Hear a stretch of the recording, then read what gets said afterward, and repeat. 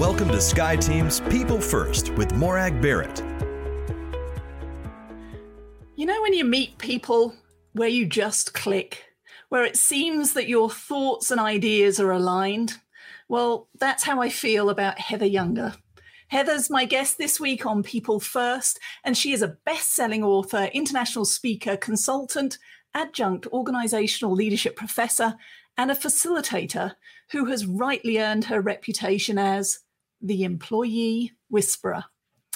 And as a champion for positive change in the workplace, communities, and in our world at large, Heather founded Employee Fanatics, a leading employee engagement and leadership development consulting and training firm to inspire others by teaching the kind of caring leadership that drives real business results. Heather hosts a weekly podcast, Leadership with Heart. I was just watching a phenomenal episode with Gary Ridge from WD-40 and Chester Elton, which also uncovers the drive for leaders from all over the world and all walks of life to be more emotionally intelligent leaders. Her book, The 7 Intuitive Laws of Employee Loyalty, hit the Forbes must-read list and is a go-to source for HR professionals and organizational leaders seeking insight into their organization's dynamics. And she has a new book coming out this year, this week, The Art of Caring Leadership, How Leading with Heart Uplifts Teams and Organizations. Whew. Heather, welcome to People First. I'm excited for our conversation. Thank you. Thank you. I'm very excited. This is awesome. Oh, and by the way, I actually have a podcast. You probably don't know this. So my Leadership with Heart podcast plays weekly. So it does play weekly, but it's an audio podcast on all platforms. And then my live show, I wish I could tell you it was more frequent than it used to be. That live show is kind of an extension of the podcast where I try to either bring on people I already spoke with or new people that still are exhibiting some of those caring tendencies. So either way, both very well worth listening to. What I love about the new technology is that they're not a one and done, because those YouTube videos, those audio podcasts, they are there forever. And so whenever you find yourself with 5 minutes, I encourage you to listen to Heather's podcast. It is inspiring, it's uplifting. But more importantly, I was making notes, Heather. I love the conversation with Gary and Chester, and we'll come back to that in a moment. But as ever, on People First, this is about the leadership journeys that we are all on, and the reality that it's rarely a straight line from A to B. In my case, it's a little bit of a crocheted, knotted, tangled web that I've woven as I mix my metaphors. But I want you to flash back to when you were a little girl, and the teacher goes, "Right, Heather, what do you want to be when you grow up?" What was your answer back then? Well, it's going to be funny, so just get ready. I wanted to be a model and a singer. A model and a singer, okay. And I don't do either. No. Not even for fun in the shower? Yeah, in the shower, in the car, there's some singing going on. My kids, some of them are like, "I really love your singing," and some of them are like, "Mom, can you stop?" So yeah, it was funny. It wasn't my calling. I took an hour out of the day yesterday. We're going to talk about caring leadership, but it was an opportunity for me to care for myself. And I joined Elliot Maisie's empathy concert. And we had 3 or 4 professional musicians and artists and performers from Broadway singing. And it was just wonderful to detach. But like you, I sing in private, but definitely not in public. All right, so you're not a Broadway star yet. So what was the pivot point that brought you into leadership and emotional intelligence, diversity and inclusion, all of the human elements that you work with? I had been managing people for a long time. So I've been leading teams for a long time. And several years ago, I was in an organization that was going through a merger of companies. And through the merger, I kind of sat there. I've always been kind of like this person with 5 heads anyway, where I'm like noticing what's happening around me and I'm seeing how all the pain is unfolding around me with employees and customers. And so I look around and I'm like, something's gone wrong. So I go to the head of HR. And at that time I was running customer experience. So I was not on the HR side or the leadership development side of things, right? So I went to HR and said, "Listen, we have got to do something. The trust has been eroded. People are really fearful. Our engagement's slow." And she said, you're right. You should go do something about that. And I'm like, huh? What? Me, I'm running customer experience. Like, why am I supposed to? But it made sense at that point because I was the person who was already kind of like a culture ambassador. I uplifted people all the time, whether they were my team or not. I always try to bring people together. So I did. I took it on and created an employee engagement council and brought all the different people from all those companies together. And in quick order, I mean, within 6 months, the trust really did start to grow. And it was because we forced the people together to learn each other, to understand each other more, to uncover more about each other and the commonalities. And so that went really well. But the merger didn't go so well. And so they had hired a lot of people. It was just not good. So they ended up doing a lot of downsizing, about 200 of us. I was in the first round of that 200. And it was an owie because I was the breadwinner at that time of a family of 6. And it just hurt. But I realized, like, right in that minute, this is the pivot, really. I realized that no one was listening. No one was listening to employees. No one was paying attention. They were looking at revenue. They were looking at recurring revenue. They were all the people they were bringing in. But they weren't paying attention to what happened on the onboarding side and the people who were already there. And so I just said, someone's got to be that voice. Who is that voice from employees back to leaders about what they can do to really improve the experience? And that's where I came in. And I realized at that point, that was my calling. That's what I've been doing ever since. So pivoted from the external customer perspective to the internal customer perspective. And what I love about this, I flash back to my early banking career where I remember being told it's not personal, it's just business. And the reason I pivoted from the numbers side to the people side is that I came to realize there is no vision, mission, strategy, business, product, service that cannot be undermined if we're not paying attention to the human side, the humans that actually build, deliver, manage, service all of those products and systems. And for far too long, the focus has all been on the task and the processes, the what of business, not on the how. So in the work that you've been doing, how is that appetite for even using languages like the art of caring leadership? How has that pivoted as you've had and grown your business? Well, I mean, like I said before, I've been leading people for a long time. I've been people's manager or boss for such a long time, almost my entire working career. And I realized the impact I had on them and their lives and how I could kind of make or break their experience.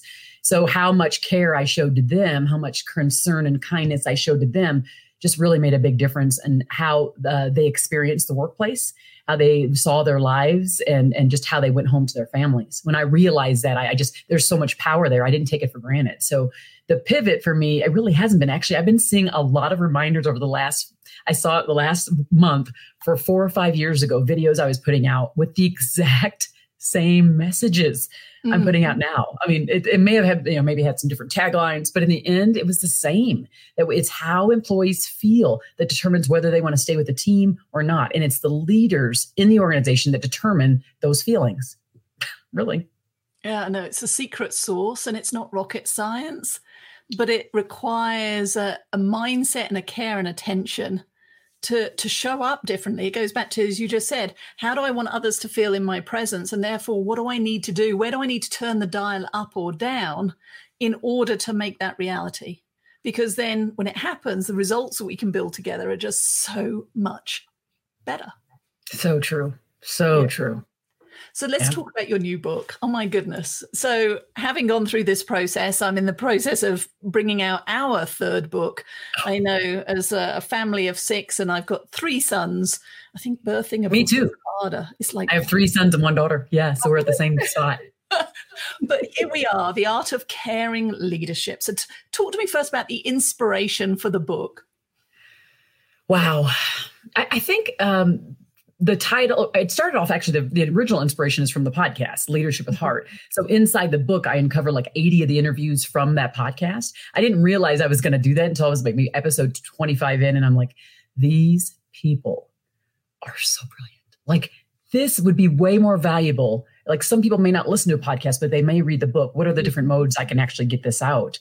So it was really the people that I was interviewing, seeing not their perfection, but the journey, that whole thing you talk about, the crochet journey, right? The imperfection, the ups and the downs and the valleys is where it got just so interesting and very magnetic for me as I'm sitting listening. And I thought, I have got to share this. So that's really where the inspiration came from. But, again, my lifetime has been one As a child, I didn't really feel like people were really caring for me. They didn't really listen to me. They didn't make me feel important and respected. And so it's always been my life's journey to make people around me feel that way, whether I lead them as a formal title or it's just someone who looks to me for guidance and looks up to me as a mentor or something, right? Mm-hmm. So it just is, I hate to say, I don't want to say it this way in a cocky way, but it is who I am. So I embody the caring leadership, not, again, remembering that caring leadership is not about perfection.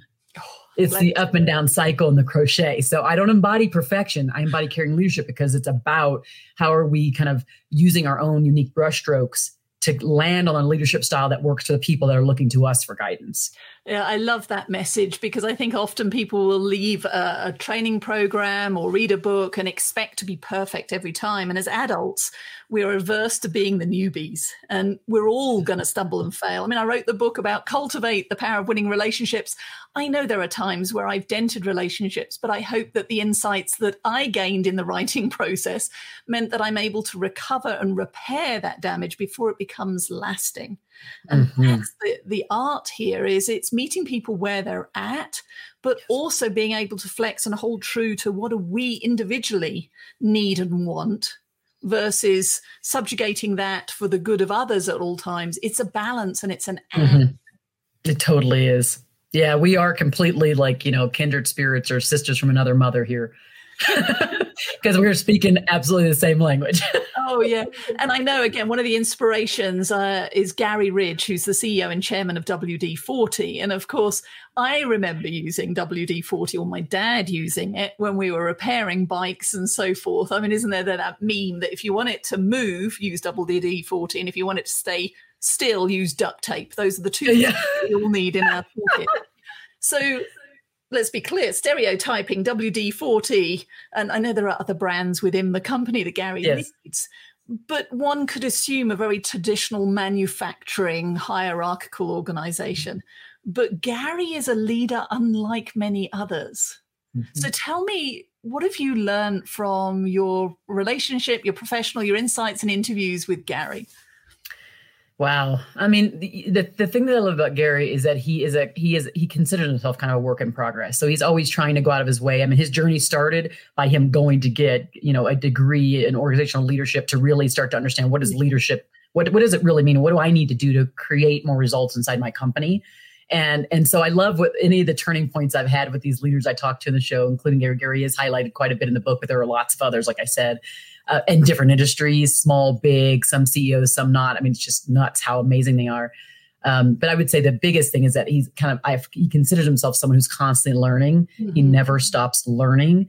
He's always trying to figure out how much more value he can bring to his tribe and also to the bottom line of the organization. And they've grown a lot. So I'm inspired for sure by him. He's absolutely one of the top leaders that I'm inspired by. It's the use of language that we are a tribe, that we are a family and look out for each other.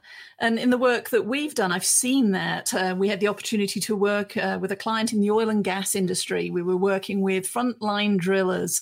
So again, a life and death environment. And when we arrived, a very hierarchical environment. And safety standards are a key driver in these industries. And we were asked to put together a safety leadership program, and we built it around the concepts of Cultivate. The more we know, like, and trust each other, the quality of the relationship, the more we will look out for each other, we will be safe. And we thought, oh, good grief, they're going to push back. This is going to be too group huggy. Well, they embraced it. They went through it. 18% reduction in reportable injuries. Nice. I'm not joking. This was not the intent or a learning objective, but we had workers in tears as they talked at the end about how important safety was for them and who they were going home to at the end of the day. That brought people together at a human level. I get goosebumps as I think about it. Yes. I worked for some years with oil and gas, and the frontline folks are the folks I trained, and I absolutely love the folks in production, and I just love those guys and gals, but mostly guys. And it is interesting to see them embrace that kind of softer side of like considering what their coworker is expecting as it relates to getting home to their family at the end of the night, because the person was safe in how they were able to do the things you talked about. So I agree with you. And This stuff I don't care how many of us say it, it'll never be enough of us talking about this. It will never be enough of us talking because not enough leaders are actually paying attention. Mm-hmm. And so we can say it 500 times, 500 different ways, and there'll be still a large block of leaders who are not listening. So how do I know if I have a caring boss or a caring colleague? How do I know if I am seen as a caring colleague? Well, it's interesting that you say that. So when we look at the caring leadership really is kind of sniff tested by those who look to that leader for guidance. So you're right. The employees really are kind of a final gauge. And in this book, I do provide a self-assessment at the end where they're able to go in and take an assessment that shows where they are on the scale. And it's a real researched type of assessment that I put together with the IO psychologist. And so they'll be able to go in and do that, and they'll have a whole support system afterward. But there are 9 behaviors with sub-behaviors inside the book that I talk about that really give you more guardrails and more like hard edges to what caring means. Because if you think about it, caring is kind of nebulous. It's really has been really nebulous. Like, what is this thing caring? People know that they're cared for by how they feel, but how do leaders know what to do to create those feelings? And that's what I've attempted to do in this book, is to put these behaviors based upon all the interviews I've had, kind of synthesize what those are and say, here are kind of the 9 main behaviors and lots of stories and sub behaviors and actions underneath those that can really get you to the point where your people feel like you care. And caring leadership, it really is about showing concern and kindness for those you lead. Mm-hmm. And so if for some reason let's say you got an employee, because there's meet people where they're at is one of the chapters, right? But it's like you have an employee and one of their, let's say their children is suffering. They have cancer. If you're a boss who's like, okay, that's interesting. Okay, so what's going on with this project? I need to know, like, how are we moving that on and that, right? If you're that person who's just continually moving things along and your people are in pain inside or outside of work, and you ignore them, you are not a caring leader. Now, if you, however, because remember, I told you this is not perfection. It is the crochet that we talked about earlier. So if you were doing that before, but you decide to do a switcheroo, you say, I have an intent to get better, and I'm going to go do that. Then they come to you or they don't come to you, and you sit with them, you're one-on-one, and you say, so how's your son doing? Mm-hmm. I'd like to know. Let's put the project aside. I'd really like to know, how is he doing? Is there anything I can do for you or your family? Do you need any extra time off? These are the things I'm talking about when we say, what are the actual expression of care? So I think I care. Yeah, I'm such a caring leader. Oh, I am the bomb. I care. How do you express that care? And you have to express it in very clear ways. And when you do express it in that way, your people will feel cared for. And I love that, because I was coaching a leader only last week, and he was going, well, I can't do that because what if I can't meet the extra time off? And the answer is it matters, but it also doesn't, because the key, and I think you said it earlier on, is people need to feel heard. And if you feel heard and then you explain why you can or cannot meet their request, they feel like their opinion matters, but now they understand they're not writing a story that says, my boss is a jerk, he or she doesn't care, because we've had that conversation. Mm-hmm. And so it's that power of just asking with curiosity and no guilt. Just ask and connect. Mm-hmm. And even as this pace that we just slowed ourselves down to, I mean, even this pace right here is exactly the type of thing you want to do. You right now, you may be moving into the meeting at first, kind of moving quickly, and then you just slow it down and you allow for those spaces of like, you ask the question and you allow for that quiet right then for them to process, to tell you there's an intimacy there that you are allowed to have at work. Mm-hmm. In fact, you want to have those moments at work.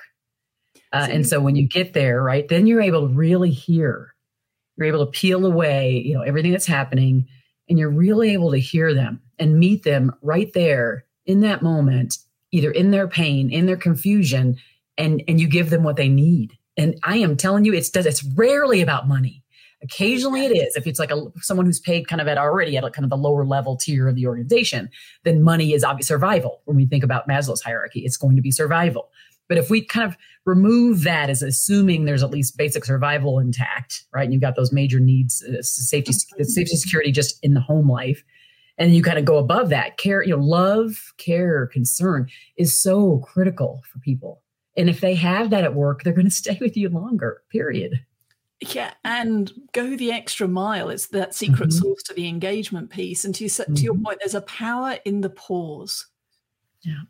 Of just enjoying, but sitting in the silence and giving space for people to choose how they respond, but also just to acknowledge the fact that you've asked.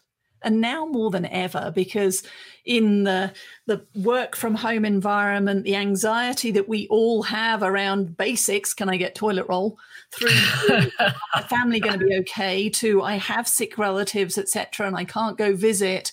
We're going up and down that Maslow's hierarchy of needs that you mentioned, sometimes in a matter of hours. And I remember when I was taught it at university, it was presented in you go up and down in a matter of years or decades. But now we're talking about matter of hours, which is why as leaders, we need to make space for people to be able to share how and what they're feeling so that we name the elephant. Yeah. And I think when we see the world the way it is, I mean, we look at 2020, so just the pandemic alone, everybody has a lot of fear around their safety and security, again, which is like that next level of up on that hierarchy. And then we are, so if you look at all of the things that we need in order to get to the point where, oh my gosh, I've arrived in this world, which Maslow calls self-actualization, where we're arriving, we are getting to the best place we can be. We are arriving as our best selves. We just can't get there if we don't feel safe. So what if we as managers can actually help and create that environment of safety, the safe spaces, psychological safety, but just, like we just talked about, taking in those pauses, being okay with just sitting with them, not with an agenda, not looking at what they can do for you, but what you can do for them and how you can help them grow. As I'm sure, as the Cultivate book, right, talks about, like, how do we make people grow? And it's part of this book too. That's one of the 9 behaviors, right? So how do you look for the greatness? How do you look for the great? So you talked there about the 9 behaviors, and you mentioned earlier on, this is not about perfection. And in fact, the power of your podcast, Leadership with Heart, is understanding the highs and lows from each of these amazing leaders, wherever they are in their career. So coming back to you then, as the author of this book, when you look at the 9 behaviors, which is the one that is your high, that it comes naturally to you? And which is the one where you have to pay extra care and attention in order to role model that consistently? Mm-hmm. I would say the high level for me is listening. So creating a listening culture, making them feel important, and looking for the greatness in those that we lead. Those are probably the most important places for me.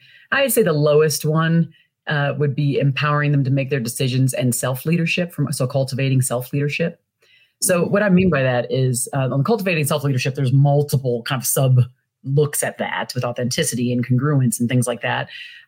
But the biggest downfall for me in self-leadership is that pausing for myself, giving myself self-compassion and giving myself self-care. So that's most leaders, as we know, many of us, and particularly those who are really kind of high thriving people who really want to achieve and move fast and run fast. That self-care, self-compassion, self-empathy part is a low point. And then the other low point, what I say by empower is, like, I love to empower people, and I write that in there. But I also have a time frame by which I want people to do things. And so what I find is I'm empowering, and I literally am like, I just let go. But all of a sudden I'm like, I'm pretty sure that time frame's passed. So where's it at now? Like, is it done? Is it done yet? Like, so that's what happens with me. It's my low point, right? Yeah. The good thing where I save myself is this true desire to connect, to show people that they're important in my presence, just to know that I respect what they bring to the table, and then I do see their gifts. So since they know those things, it gets me out of trouble when I might be a little pushy over here, or again, it doesn't help me on the self-leadership side. It mostly helps me on that empowerment side. Like I said, I embody, majority of these things, but I am not perfect. And I'm not imperfect on any mark. I'm not imperfect on the listening side. I'm not imperfect on the seeing the greatness, because sometimes I might miss that. It's a rarity. I would say that's probably my very top strength, is seeing developer is one of my top 5 strengths. Yeah. So empathy, compassion, relator, developer, and woo. And when I look at developer, that's all about how do I continue to find the seeds, the tiny kernel that most people might miss. I rarely miss it, but occasionally I do. So. It's interesting, as well as I reflect on my approach too.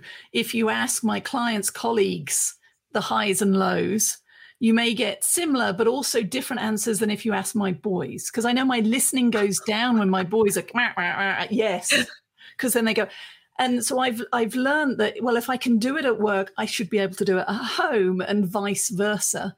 And so you mentioned earlier on the self-assessment. So when people buy the book, please buy the book. It is phenomenal. But they take the self-assessment. What are they going to learn? And then where do they go from there? It's actually pretty exciting. So I'm glad you asked this. So and this is what I love about it, because it's not just a book that you read and you put down. It actually ends up being an entire community with a huge support system and guidance system. So you take the assessment. The assessment then provides you results. Let's say you're in 2 areas or whatever, you're lower. Let's say make them feel important and empowerment. You might be like me, right? Where you need to get better. So what will happen is you're invited into a caring leadership community. And after you're invited to that community, you also are invited to engage in some caring leadership coaching by coaches that are inside the community. And you also will get recommended some courses that fall within the areas that you were lower.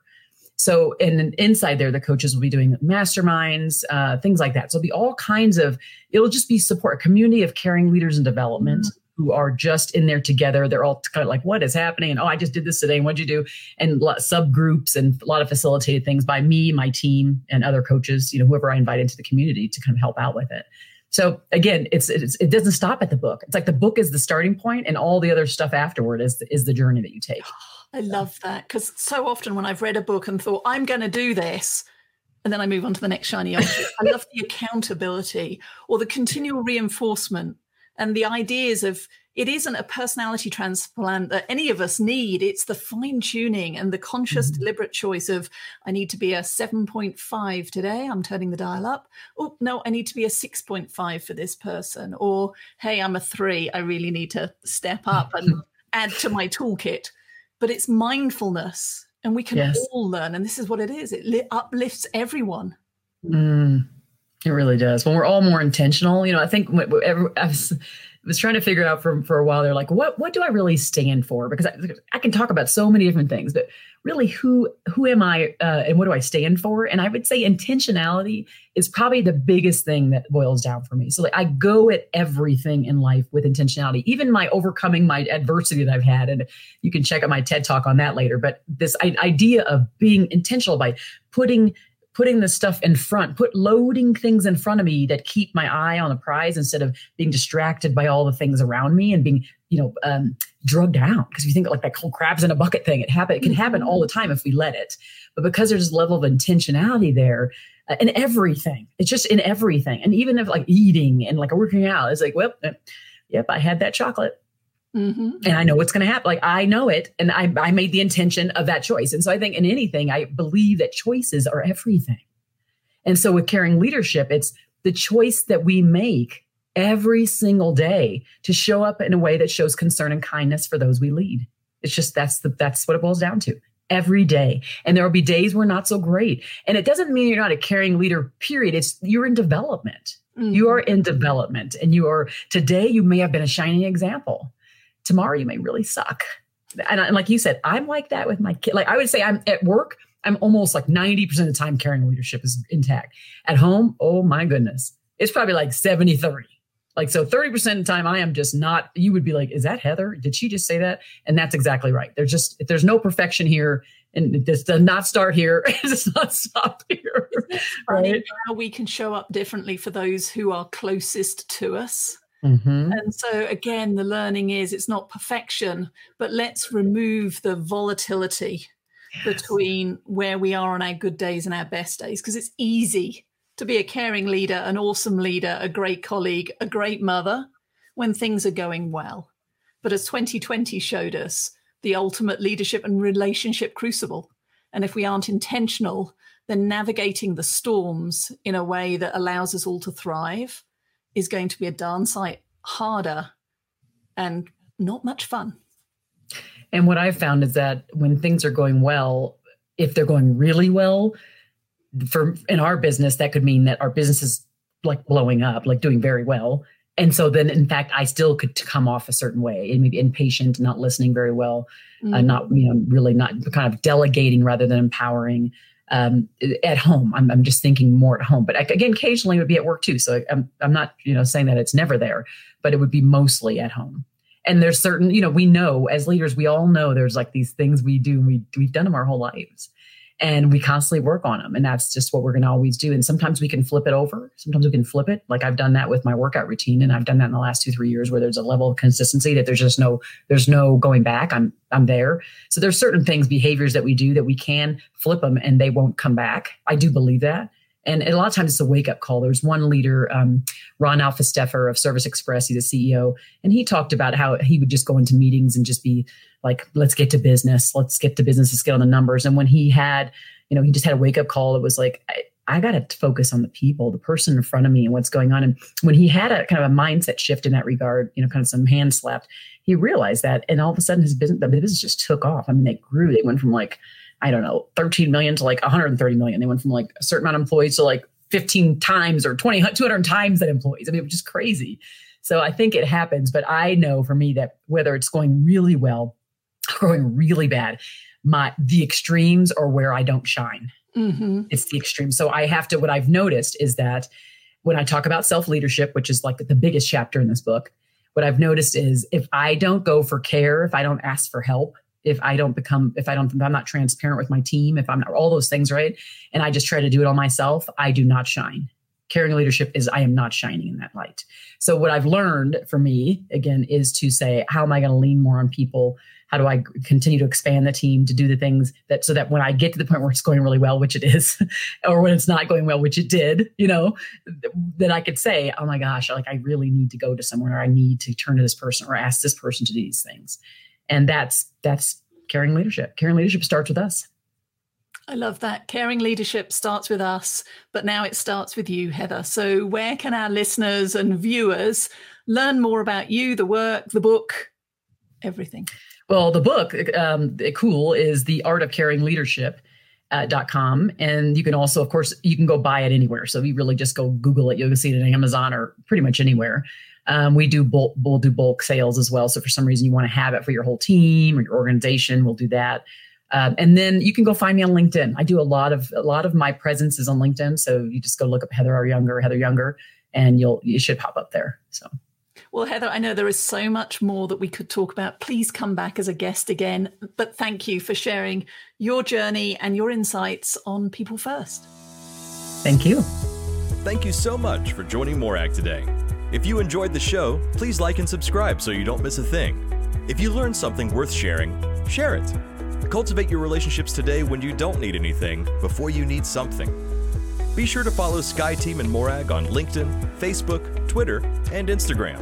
And if you have any ideas about topics we should tackle, interviews we should do, or if you yourself would like to be on the show, drop us a line at info@skyeteam.com. That's SKYE team.com. Thanks again for joining us today, and remember, business is personal and relationships matter. We are your allies.